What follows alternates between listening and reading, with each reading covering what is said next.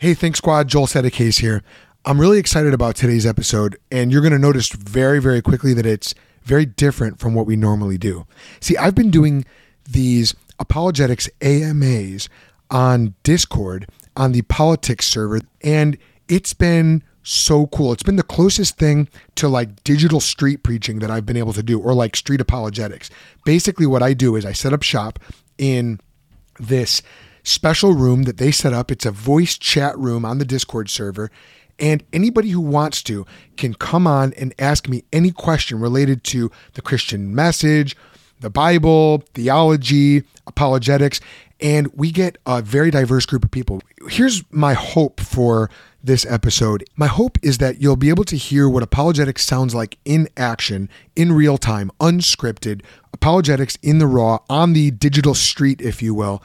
And my hope is that this will inspire you and encourage you to go out there with God's word, with the Christian message, and to unapologetically engage in apologetics, standing firm on the word of God, being confident and assured that God's word is a sure, sound foundation. And so I always say when you're doing apologetics, there's really only two skills that you need. You need to know how to ask good questions, and you need to know what the Bible teaches. Let me just give you a quick request. If you're listening on Apple Podcasts, would you please give us an honest 5-star rating and review? In fact, why not just pause right now? I'll wait, and give us that honest 5-star rating and write a quick review for us. The reason why is that really helps us get the word out about the Think Pod. And I've been really grateful for the way you guys have shown up big time on that in the past. Also, if you're looking for more apologetics resources, why don't you go ahead and head on over to thethink.institute.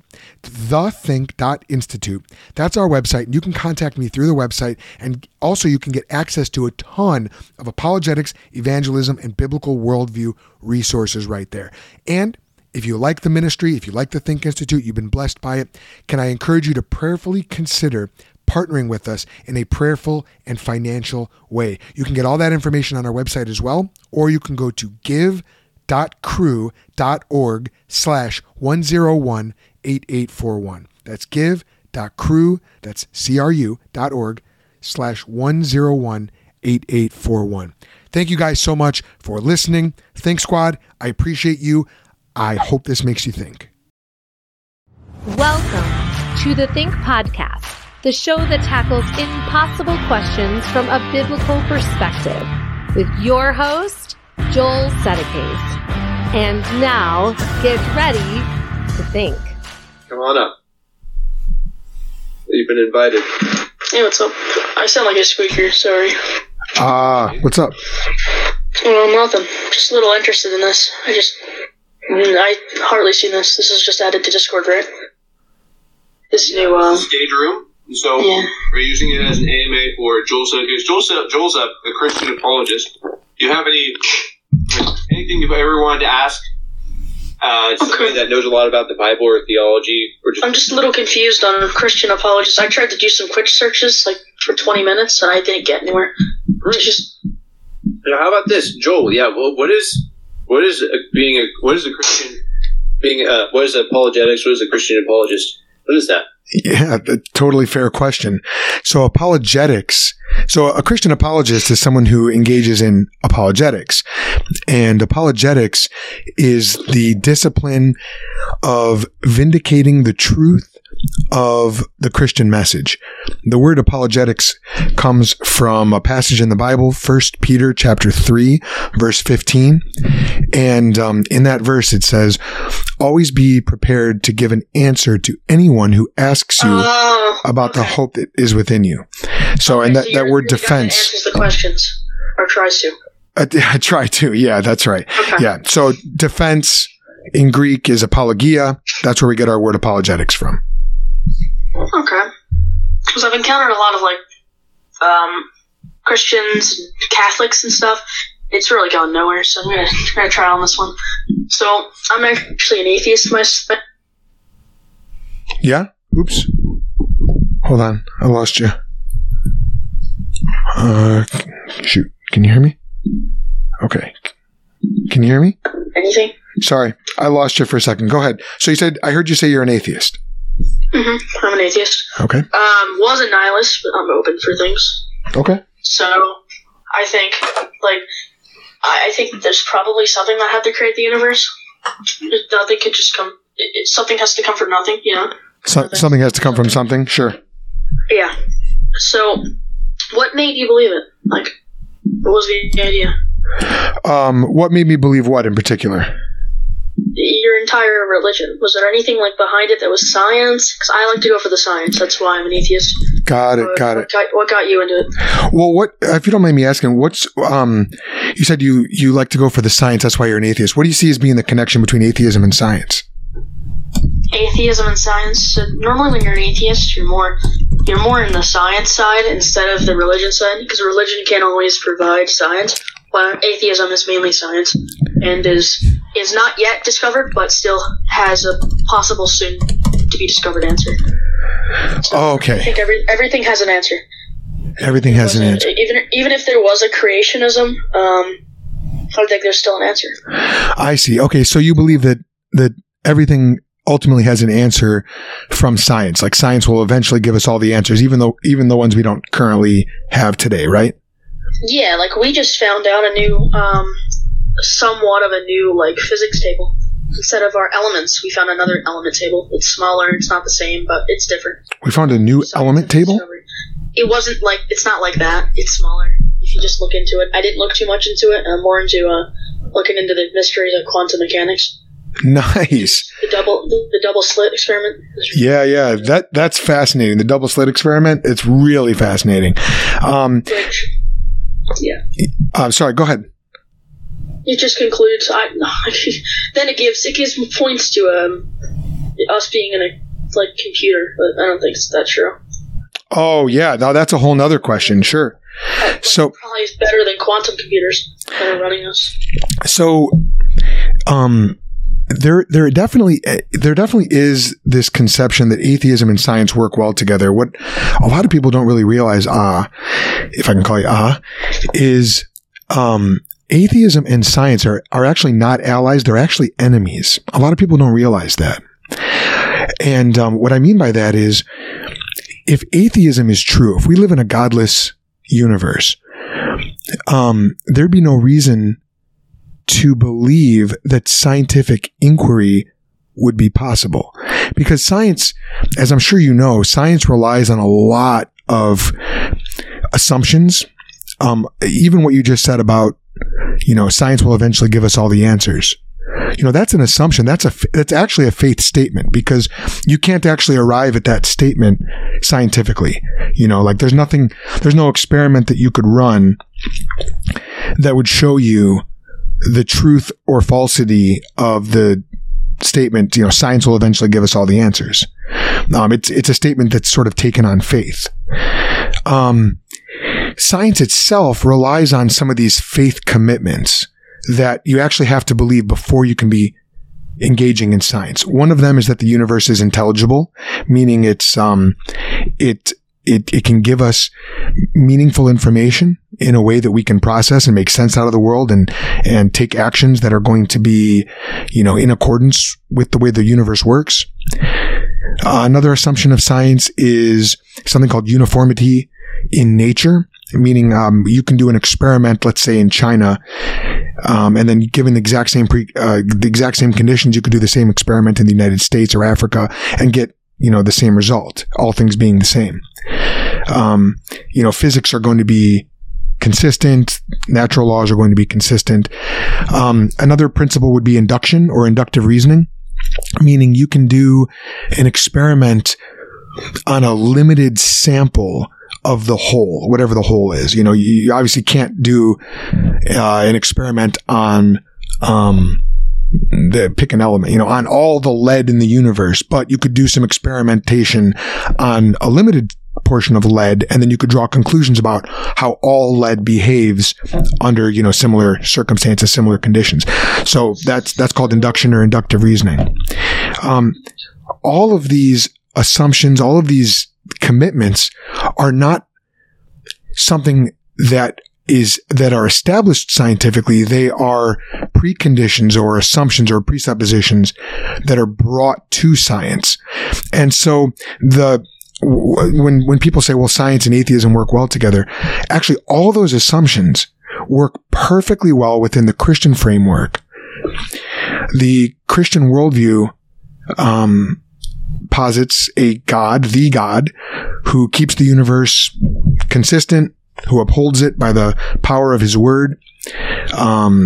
He created us to be rational beings. Go ahead. I want to hold this because it's going to get too far. So you said, so I tried to pick up on it. It was a little too much. But you're saying, like, doing analysis on certain things in certain locations isn't fully scientific fact, right? No. What I'm saying is that is. No, what I'm saying is, sorry if I miscommunicated there. What I'm saying is, doing different kinds of experiments is part and parcel with science. It's part of science. But there's no reason to think, given an atheistic universe, that the world will behave in a consistent, reliable way. That's what I'm getting at. Or that our minds would be aimed at truth and being able to take in truth from the universe and process it in a way that was actually aimed at truth, as opposed to, say, survival. Go ahead. So you're saying that we can't predict certain things. That's kind of why you think that there's some type of creationism? No. I'm sorry. I'm really... No problem. No problem. I'm sorry. I might have gone... I might have just... maybe I should start here. Maybe I'll say this. So the very fact of... First of all, I love science, and I'm glad that you like science too. Science... Let me ask you this. I'm sure you know this. Science... For us to be able to do science, we have to assume that the universe is regular, right? Like that the universe is going to behave in a consistent way. Would you agree with that?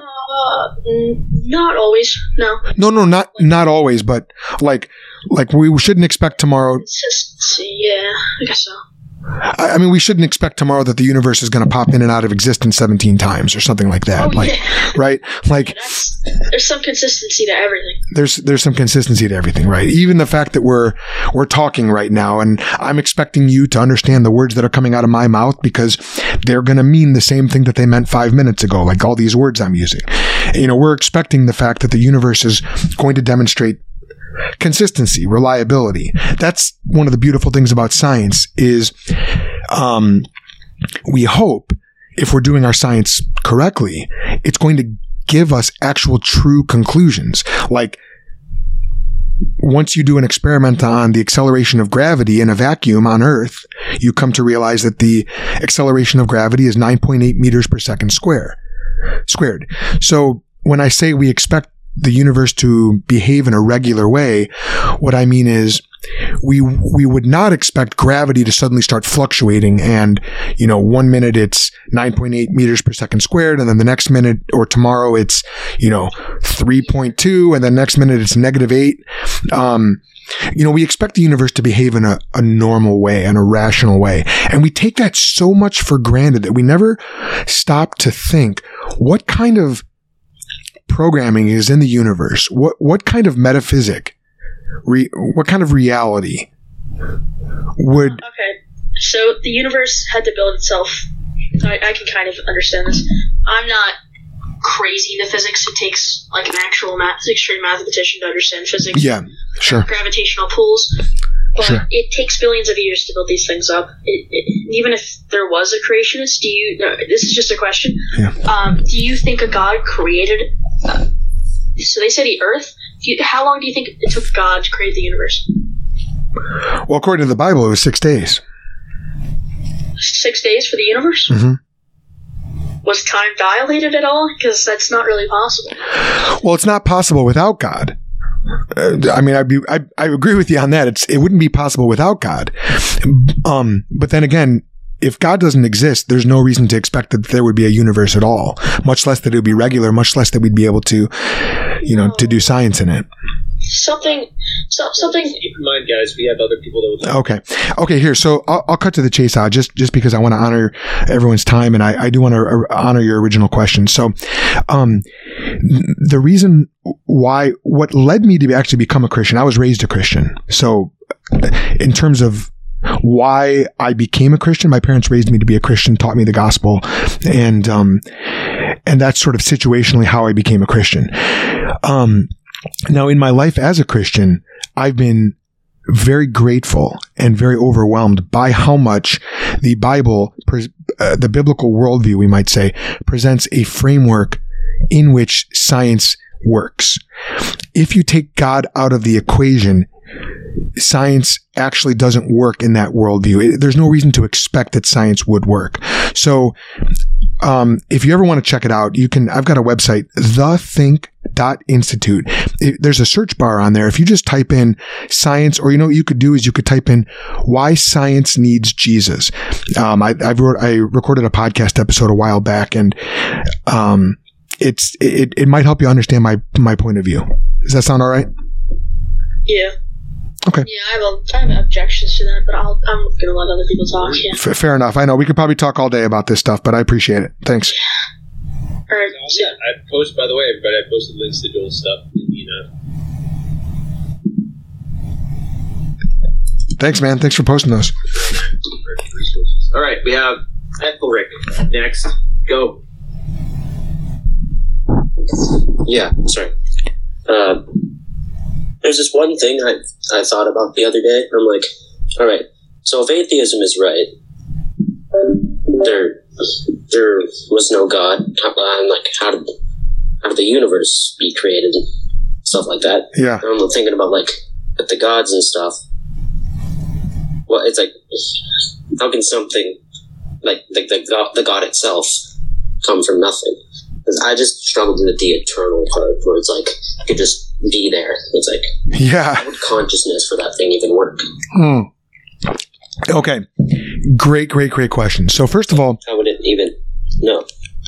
Is the question? Oh no. What do you mean? Okay, I'm not sure I even got that one. Did you get? Okay. No. I should probably just type it out or something. Yeah, no worries. We can circle back if you want to. Yeah, okay. My understanding. I'll back up it when we got all in line. So I'm going to move you back down. Next person is True Blue Dino. I'm inviting you up.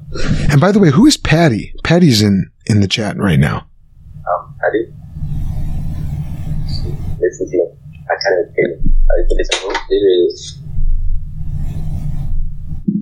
Hello. Hey, hello. Yeah, I'm kind of sorry. I came in kind of recently, so I didn't really listen to your presentation. Okay. However, I'm kind of agnostic, and part of I've been Christian my entire life, and part of my journey out has been, kind of grappling with how a God who, we see as all powerful can possibly allow so much evil. And his very nature caused evil himself, and admittedly caused evil as he was in the Bible. And even beyond the Bible, just looking at now how so many hundreds of millions of people or tens of millions of people died here from incurable diseases, millions of children died here, infants that is through no fault of their own. I mean, and can a God who is all powerful allow such evil if he is to be a God that is all good? Yeah, thanks for your question. How do you define evil? So I don't think there's a way to define it objectively. I honestly don't. However, I have some moral standards of, what I think is good, and based on those moral standards, depending on how far away other things fall from those standards, I can kind of evaluate that they're bad or evil in a sense. So, for example, I hold a standard that life is valuable because we're here, and it feels like the best thing to preserve what we have here, which is our species, and preserve humanity. And so anything that threatens humanity or threatens life, to me, would not be good. And it's all be bad or evil. If it is purposeful, if it's accidental, then we can have an argument there. Yeah. Do you believe that human beings were created with intrinsic value? I no longer believe that we were created, but I think humans. I think humanity. I think humans, yes, have value. I think humanity bears value. And where does that value come from? Well, our capacity to create new things, our capacity to think, our capacity to reason and rationalize. So we argue and we come up with new ideas that even to us make where we are better. Okay, we make things better. So you believe that there is a better, there is a worse, and you believe humans have value, but you don't believe that we were created. Do you believe that we are the result of essentially a cosmic accident, or was there some intentionality behind our creation? I think it's possible that we were. I haven't studied the specific fields of astronomy or physics or anthropology or human nature or whatever to be able to kind of proffer my own point or my own argument, my own affirmative argument, but I think it's possible. Okay, it's possible. Do you think it's possible that God created us and that's why we have value? Oh, yeah, I think that's possible as well. Okay. Yeah, one of the difficulties you're going to have, True Blue, is you see all the death in the world and you say, man, that's horrible. That's a terrible thing. And I can see that you recognize that human beings do have value, even if you can't pinpoint where it comes from. So what you recognize, but can't acknowledge, let me take you all the way there and reveal to you why you have such a strong sense of human value. Because I do agree with you 100% that human beings do have value. I think death is a tragedy and death is an enemy. But I also believe those things not only because I feel those things, as you said, you feel that humans have value, but ultimately we need something more substantial than our feelings and our questions. And we need something true, right? Would you agree with that? Why? Not necessarily. Oh, you don't? Well, because you might feel one way, I might feel another way, and I might feel a different way tomorrow than I do today. And if all we're relying on is our feelings, that's not an objective, certain basis for believing something, right? We don't just believe things because I might feel that there's a truck coming, to use a kind of crazy example, I might feel that there's a truck coming down the road, or I might feel that there's not one, but that has no objective bearing on whether or not there is a truck coming and whether or not I should cross the road, right? I agree. I think you're making an indictment on Christianity then. Oh, because Christianity is, not in Christianity. I'm just in Christianity, Christian politics, but religion, it's based upon a series of beliefs that aren't necessarily grounded in tangible reality or intangible evidence. It's a leap of faith. No, Christianity is actually not a leap of faith. A lot of people think that actually comes from Soren Kierkegaard, which he was sort of the first existentialist philosopher. Christianity is not a leap of faith. There's nothing in Scripture that calls us to take a leap of faith. There's not one instance of anybody in the Bible being commended for having blind faith in God. But you kind of just say that to the previous two persons before me. Or like, I don't think it's possible for the earth to be created in 6 days, just sort of naturally. Oh, sure, yeah, but there's nothing illogical. With God, like, everything is possible.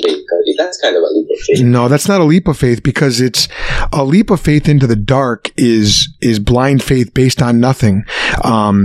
Which, no offense, but your belief, True Blue, that human beings have value is kind of a perfect example of blind faith. You can't say why they have value or where that value comes from. And, you mentioned something about astronomy and physics, but, contrast that with the biblical worldview, which says human beings absolutely have value because we're made in God's image. God gives us that value. God gives us that dignity. He also created us to be moral creatures. And when our first father, Adam, fell, when he sinned, he violated God's command and God's perfect moral order. And so what God did was he actually cursed our existence, basically. And he did that so that God erred in making us so the capacity to sin. Excuse? That was an error of God. No, it's not. It's not part of the biblical worldview that God can make errors, of course. But the fact that God gave Adam that kind of free will, and then what Adam chose to do with it, did have consequences, and God warned Adam about the consequences. And so, today, the natural evil that we see in the world and the moral evil that we see in the world is evil. It is bad. It is not part of the original design, which is why you and I have conversations like this, because we recognize that there's something off. There's something broken. The Bible talks about how the creation has been subjected to frustration. And why? Why has it been subjected to frustration? Well, according to Acts chapter 17, God places each individual person in their particular family line at the particular time in history where he wants them to live, so that if they would merely grope around in the dark, they would follow him, they would find him. And the very fact that you're asking this question, True Blue Dino, is it corroborates perfectly exactly what the Bible says. You're searching. But you also have to understand too that you can't even talk about moral categories like this unless you presuppose the Bible's truth, because God is absolutely true. God is absolutely good. Human beings absolutely do have value, but because we've sinned, two things have happened. One, our sin causes pain and suffering for others. And two, the natural world is now subjected to futility and frustration so that it would draw us back to God. And what I want to do is I want to present you with the good news that saved me, which is that although God is good, we've sinned and we've actually earned God's punishment and death and hell. But the free gift of God, even though the wages of sin is death, the free gift of God is eternal life in Christ Jesus our Lord. The Bible is very clear that one day the Lord Jesus is going to return and undo and make right everything that has gone wrong. So the creation story does have a happy ending. For some, what about the millions of children who die each year? They don't have a ticket into heaven. The Bible talks about it. Well, first of all, so they're destined to hell unless they have accepted Jesus Christ as their Lord and Savior, which they most likely haven't. Well, in that's a fair question. It's a little bit different from your original question, but I'll chase it just for a minute. The biblical worldview says that God is perfectly good and he's perfectly fair. So there won't be a single person in hell who we might say isn't there shaking his fist at God, hating God. The Bible says the wages of sin is death, not the wages of goodness or innocence is death. It also says no man cometh to the Father but through Jesus. Correct. Yeah, that's right. You cannot go to heaven unless you believe that Jesus is Lord. That's correct. And so we don't pick and choose our doctrines. And so the same Bible that teaches us that no one comes to God also teaches except through Jesus Christ, also teaches us that Jesus loves little children, also teaches us that see that there is some contradiction there. No, there's not a contradiction there. But you're giving me a perfect one. Hey guys. There are other people who want to speak. I'm going to give you guys about 2-3 more minutes, and then we're going to move on. Sounds great, Patty.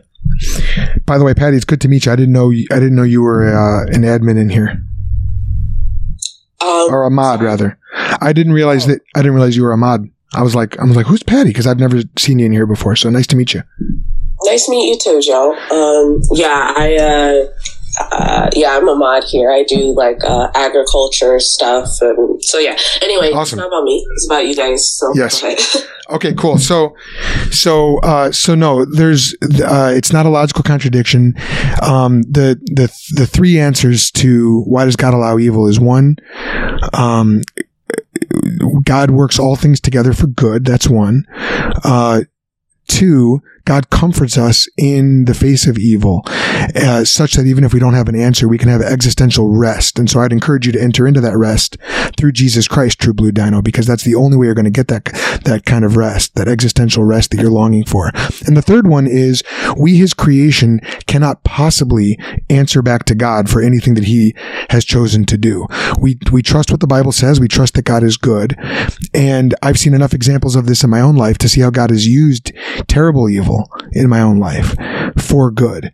And so I trust him, and I would encourage you to trust him too. And the Bible does say that no one comes to God except through Jesus Christ. So I'd encourage you to repent of your sins and trust in Jesus Christ. Awesome. All right. Hey, so, yep, there's the ellipsis. Sorry about that. All right, you're good. Yep. We're good. All right. So thanks so much. We'll call it that. If you want to come up again, True Blue, that's fine. We just have Sure. Yeah, I'll keep my answers a lot shorter, guys. I've been long-winded tonight. I'll politely remind you. Yes. Yep. Go ahead. All right. I'll be.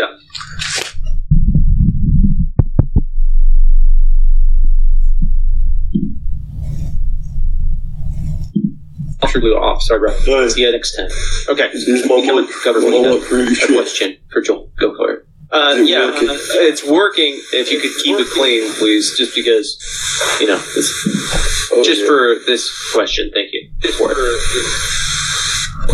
So you know how the Abrahamic blessing and that how it got passed down to Israel? Yeah. I'm sorry. Can you repeat that?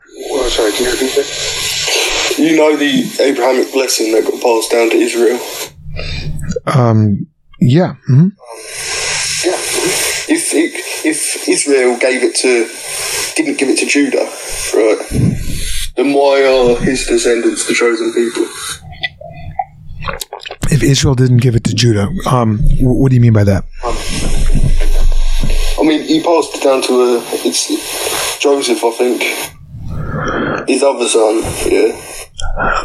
Judah. No, that's not accurate. So Abraham's son of the promise was Isaac, and God said that it was through Isaac that the blessing would come, the promise would come. So Isaac was the son of the blessing. And then Isaac's children were Jacob and Esau, and that might be what you're thinking of. But Jacob received the blessing as God said that he would. And then through Jacob had 12 sons, and Judah was one of those sons. And those 12 sons were the 12 patriarchs of Israel. And then the ultimate inheritor of that blessing is the Lord Jesus Christ from the tribe of Judah. And anyone who has the faith of Abraham, who believes that God can raise the dead, who believes in the Son of the promise, is united to Jesus, the Lion of the tribe of Judah, as Scripture calls him. And those promises that God gave to Abraham are actually fulfilled for the believer in Jesus Christ in a cosmic fulfillment. So I'm not exactly sure if that answers your question, but I didn't quite understand your question, to be honest with you. Yeah, it does. Cool. Cool. Hey, thanks. By the way, for people who can't raise their hands, I'm trying to fix that. For some reason, how it's set up, I can't edit the channel. I can delete it, read it, and all that stuff. But I'm on that. So just DM me if you have any questions. Oh, shoot. Oh, no.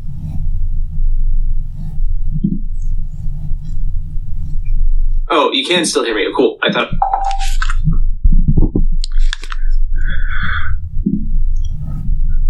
Okay, I'm having some sound issues. I don't know why.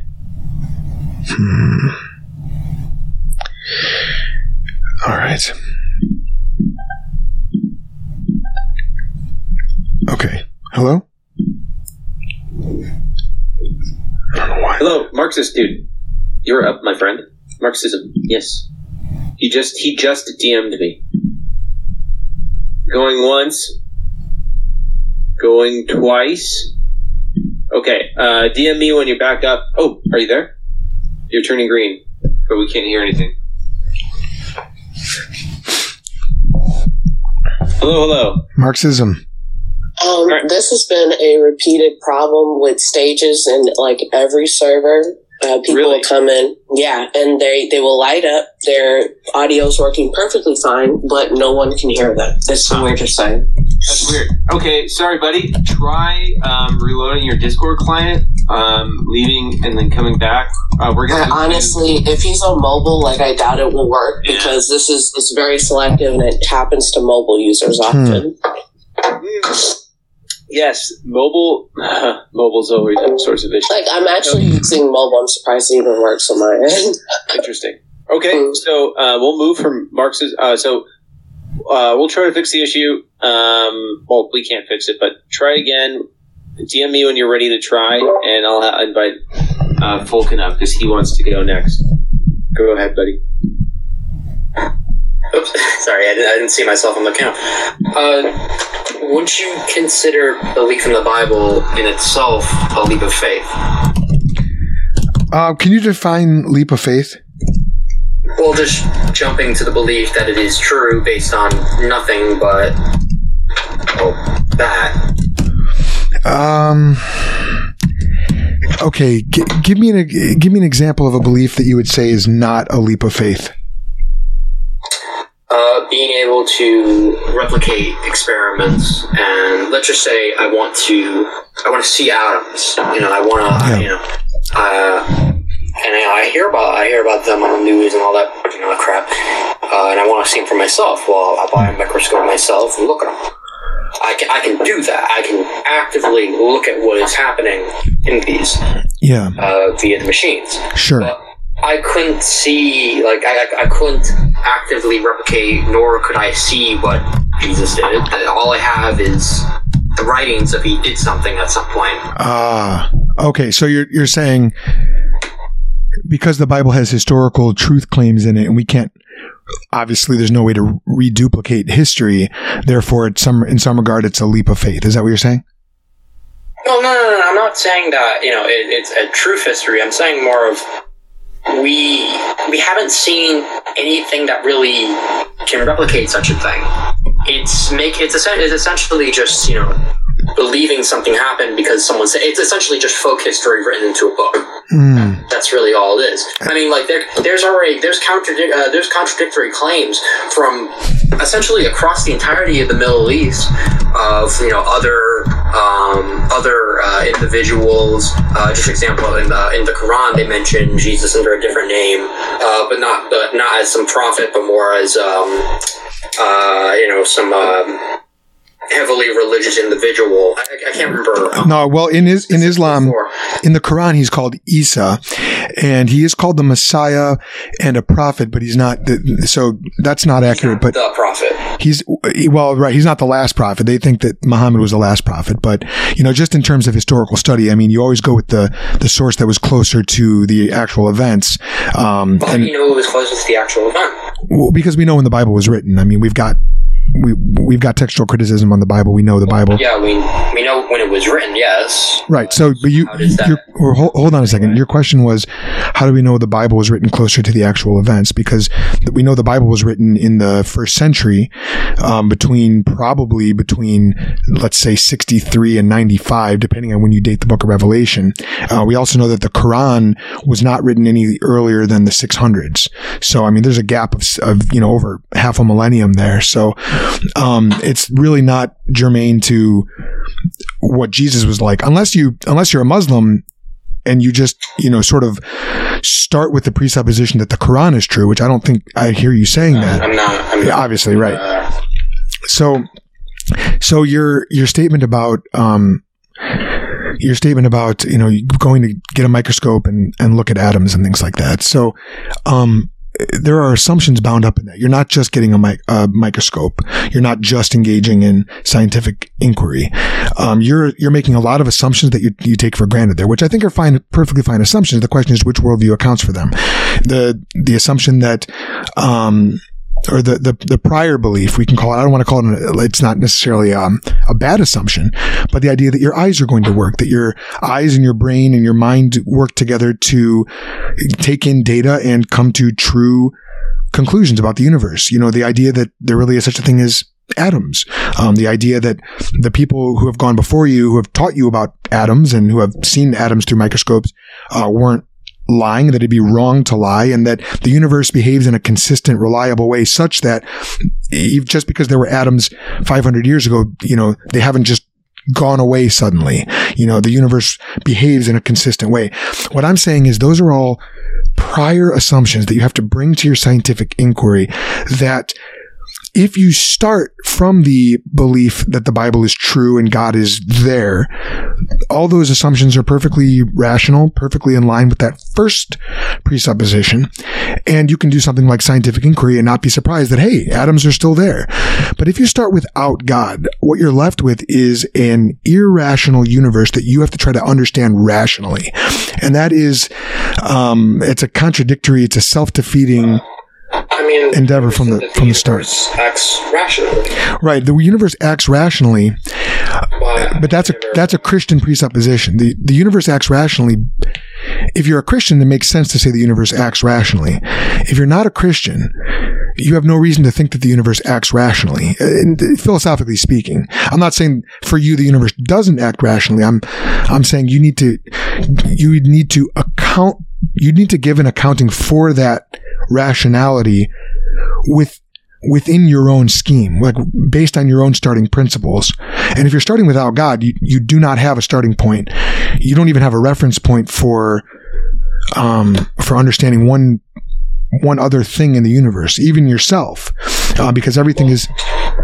Go ahead. Well, I mean, but the understanding.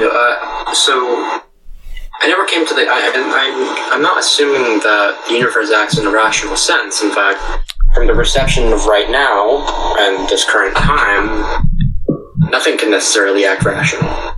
I mean, like, what acts on Earth fundamentally won't act the same on Mars. Lower gravity, different. Yeah, but that statement that you're making right now is a rationalist statement about the universe. You understand that the laws of physics are constant, and that if you change conditions, those laws are going to be instantiated in different ways. You're describing a rational universe. Well, I'm describing the current state of our general area. Yeah, but we can apply our rationality to maybe our local solar system, maybe even a couple of outer planets that are around, maybe a few meteors too. But to apply that purely to every other planet that is out of our solar system and work, we can barely tell if we even know if everything will actually work on a full scale on Mars, let alone even on our local moon. Floken, what you're doing is right now you're describing the state of affairs in the universe that is rational. You're saying that certain things behave a certain way in this place, but if you go somewhere else, you can expect them to behave differently. You're describing things in a. I'm not saying that they. I'm expecting. Floken, let me finish. Hold on. Let me finish that thought. What I'm saying is, you are making rational statements about the universe as if your words correspond to an external world that is going to behave in the way that you're describing it. So whether or not you and I describe the universe in a different way, which I'm not sure that we do, but let's say that we do, we have to make rational sense out of the universe. If you start with God, that is an endeavor that makes perfect sense. If you start without God, you have not even the first reference point to make sense of anything in the cosmos whatsoever. Everything must be defined in reference to something else. The number 2 is defined in reference to all other numbers. What that means is the sum of everything must also have a reference point, an ultimate reference point, for it to have any meaning whatsoever. That ultimate reference point is God. So if you start with God, you can make rational statements about the universe like you are attempting to do now. The difference between you and me is not fundamentally in the conclusions we reach, but in our starting point. So what you call a leap of faith, I'm saying has to be your starting presupposition to even believe one other thing about the universe. Otherwise, you're just a blob of protoplasm reasoning into the void with no reason of, thinking that anything you're saying is either going to be rational, let alone true. So then would you consider science a religion of its own? No, science is not a religion. Science is a tool of gaining knowledge. Scientism can have aspects of a religion. But that's where you think that science, you sort of elevate science to sort of a religious dogma level, where you're like, science is going to give us all the answers, and the only truth we can get is from science. I didn't hear you saying that. You asked me if I thought science was a religion. I said no. Hey guys, other people there. All right, let's wrap it up. Thanks, Floken. Yeah, it's nice seeing you. Have a nice day. Same to you, man. This was fun. Yeah, it was. Thank you. I like when you guys keep it cordial. All right, we're gonna try Marxism again. He's gonna try to push the talk. We're gonna try Marxism again. That sounds like a horrible idea. Hey, Mark, hear me? Hello? Yeah. Awesome. Oh man, we found a workaround. All Sweet. right. So what's your question? I gotta say, thank you for the opportunity to speak. Well, we did it. We figured it out, buddy. Happy to talk to you, man. So, I just had a quick question, right? So I'm trying to, I guess, convince myself of the possibility of there being some, I think that I don't see a reason for an omnipotent, omniscient being, right, to act in any way that humans can subjectively imagine, as in creating the universe. Why is that? So I think that, an omnipotent, omniscient being, there would be no reason to act in any way by creating the universe. Because this being would have no needs, wants, or desires, since these concepts are subjectively human. How do you know that those aren't? How do you know that desire, for example, is not a communicable attribute of God that we have, and we exhibit analogously to how God has it? I mean, even if it were, I don't understand how the being would have any desire to create this universe. Well, according to the Bible, God created us to worship Him and to know Him and to love Him. Part of the difficulty you may be having, Marxism, is you may be dealing more with sort of a God of the philosophers than the God of the Bible. Sort of a vague, bare theistic concept of kind of a monadic God, one God that's sort of out there, sort of existing without really much interaction with anything else. And that's not the biblical depiction of God. That's not how God truly is. According to the Bible, God is one, but He's also triune. And essential to His nature is love. Love, you can define it variously, but, love is at least desiring the best for the other, desiring the good for the other. So according to the Bible, Father, Son, and Holy Spirit love one another, and they have the theological terms are like perichoresis and circumcessio. They are in one another, and they love one another. And the way theologians have described God's act of creation is He didn't create out of a lack. So I'm totally with you on that. God does not lack anything. He doesn't. In fact, the Bible says that's actually a biblical concept. The Bible says, if I were hungry, would I ask you, like what can we possibly bring to God? Nothing.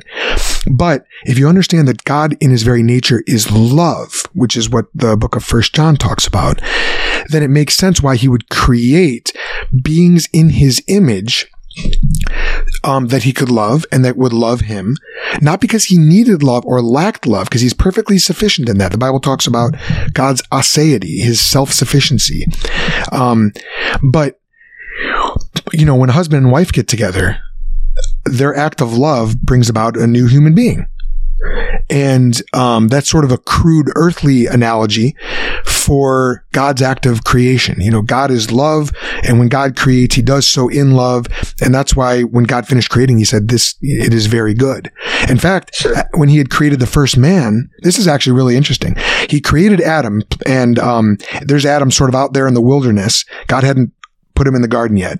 I don't think. Maybe he did. No, you know what? He put him in the garden, and then he said, I might be getting my timeline off on that, so forgive me. But he says, it is not good for the man to be alone. I will make a helper suitable for him. And he puts the man to sleep. It's the first example of anesthesia in history. He anesthetizes him, and then he takes a woman out of his side, not from his head, so that she'd be above him, not from his foot, so that she'd be below him, but from his side, sort of under his arm, so that he could protect her and be side by side. And then God says, it is good. It is very good. And so God, the God who is one and many within himself, three, created us, male and female, so that we would also be in communion with one another and communion with him. And so if you think about it that way, it maybe makes a little bit more logical sense. No, it does. So, I mean, even if I were to presuppose that this sort of perfect being, right, were to have, or to, you know, relate to the same concepts that are subjective to humans, I still think that, you know, this perfect being long ago would have satisfied all of its wants and desires and would no longer be able to take action in the present. So, you know, without proving that it had been unable to achieve its wants faster, that this shows that it's imperfect. Well, again, I think you're importing philosophical categories that aren't part of the biblical worldview. According to the Bible, God is free. God is totally free. He's the only being that exercises perfect and total freedom.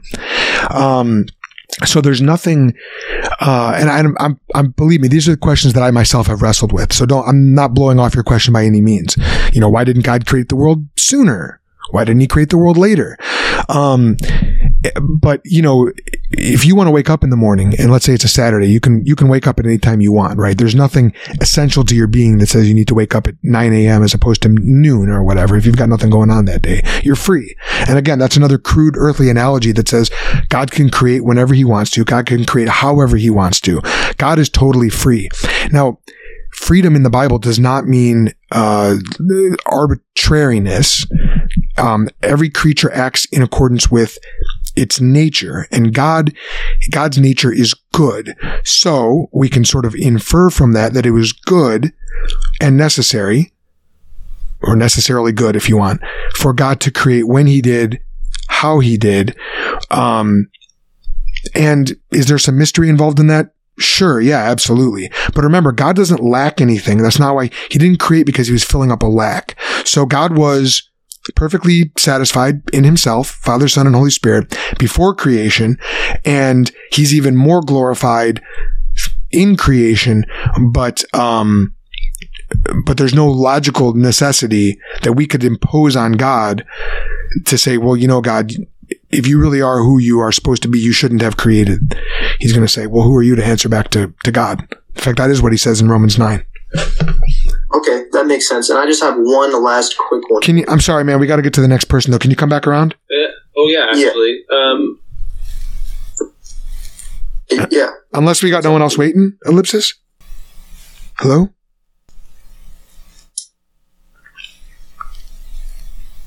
Did we lose him? I'm not too sure. Okay, well, you want to go ahead and ask your question real quick? Yeah, sure. So... Oh, now I can't hear you. Yeah, I can't hear. Sorry, I was pushed to talk. So I was just going to say, like, the existence of an omnipotent God who wants humans to believe in him, by arguing that such a God would do a better job of gathering believers. Another philosophical, type of argument. What's the question? It's basically, so the argument is, so it's utilizing Occam's razor. Yeah. So this contends that since, natural theories are adequately, or they do adequately explain the development of religion and belief in gods, the actual existence of such supernatural agents is superfluous and may be dismissed unless otherwise proven to be, required to explain the phenomenon. Okay. Even the idea of having a principle that, like Occam's razor, that applies universally and concretely and, what's the word I'm looking for? Absolutely presupposes God. The idea that there could be a necessarily true proposition like that. Who did this? James N. Anderson or A. Anderson, James Anderson, was recently on the Capturing Christianity podcast and was talking about how propositions, for there to be any necessarily true proposition, you have to already presuppose God, because propositions are mental entities. They're thoughts, basically. And the fact that there could be a necessarily true proposition only makes sense if that proposition and any other natural, necessarily true propositions are thoughts in the mind of God. God is in other words, the idea that you could have something like Occam's razor being this necessarily true proposition without already presupposing God, the God of the Bible, doesn't cut it, doesn't work, doesn't fly. There's no metaphysic to ground a necessarily true proposition like Occam's razor in without God. So, I guess if I thought about it, maybe that might apply to other deities, less like deities that exist contingently or something, like a Kali or something like that. But, that just wouldn't apply to the God of the Bible, who necessarily exists, definitionally. Thank you for your time. Thank you. All right. Thanks, Marxism. But we got to work around. So, again, raising hands may not work for everybody. If you want to ask a question, DM me, and then I can put you in the queue. We have Trendy Web up next. Thanks so much, Marxism. I'm going to kick you off, but I'm inviting Trendy Web to come on down. All you, buddy.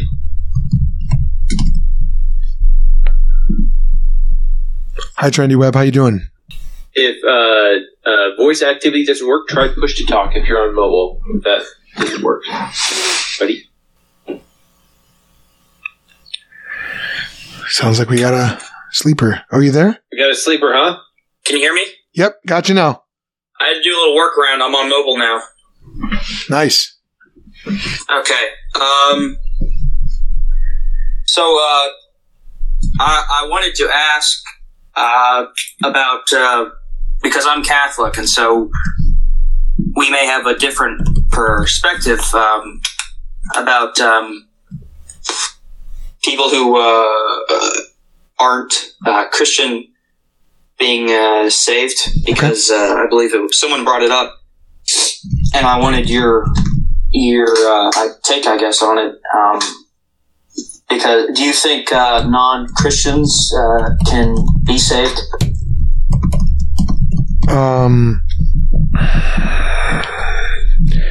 It's a good question. Well, what does the Bible say? You believe the Bible is the Word of God, right? Yes. Okay, so what does the Bible say? How do you read it? He brought up that no one can go to the Father except through me. That is what Jesus said. So you would have to go through the Son to get to the Father. We hear about the necessity of baptism to be saved, and of faith, hope, and charity. St. Paul talks about this. Mm-hmm.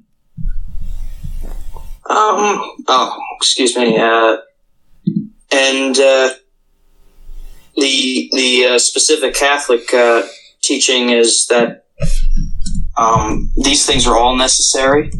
And so, for example, someone we would not consider Christian were to be saved, you would still need them to follow God's will and to have the graces imparted by baptism, for example, and theological virtues.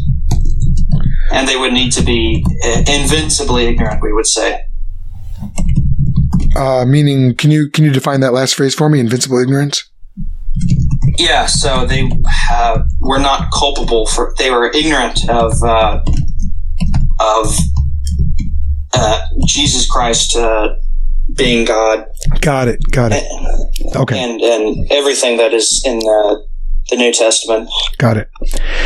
Thanks for that. So, according to what the Bible says about salvation, Romans 1.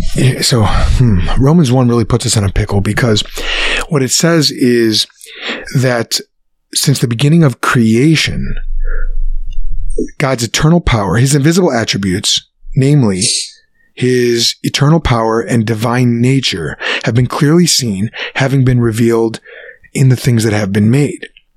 So that, and Paul specifies, so that they are without excuse. So then the question is, why doesn't everybody automatically believe in God coming out the womb? Well, to a certain extent, they know God, according to that same passage there in Romans 1, but they suppress the truth in unrighteousness. And so we can call that ignorance of God, but it's a culpable ignorance because it's rooted in unrighteousness. So universally, and elsewhere, I think it's in Romans 3 where Paul quotes from the Old Testament and says, no one seeks after God.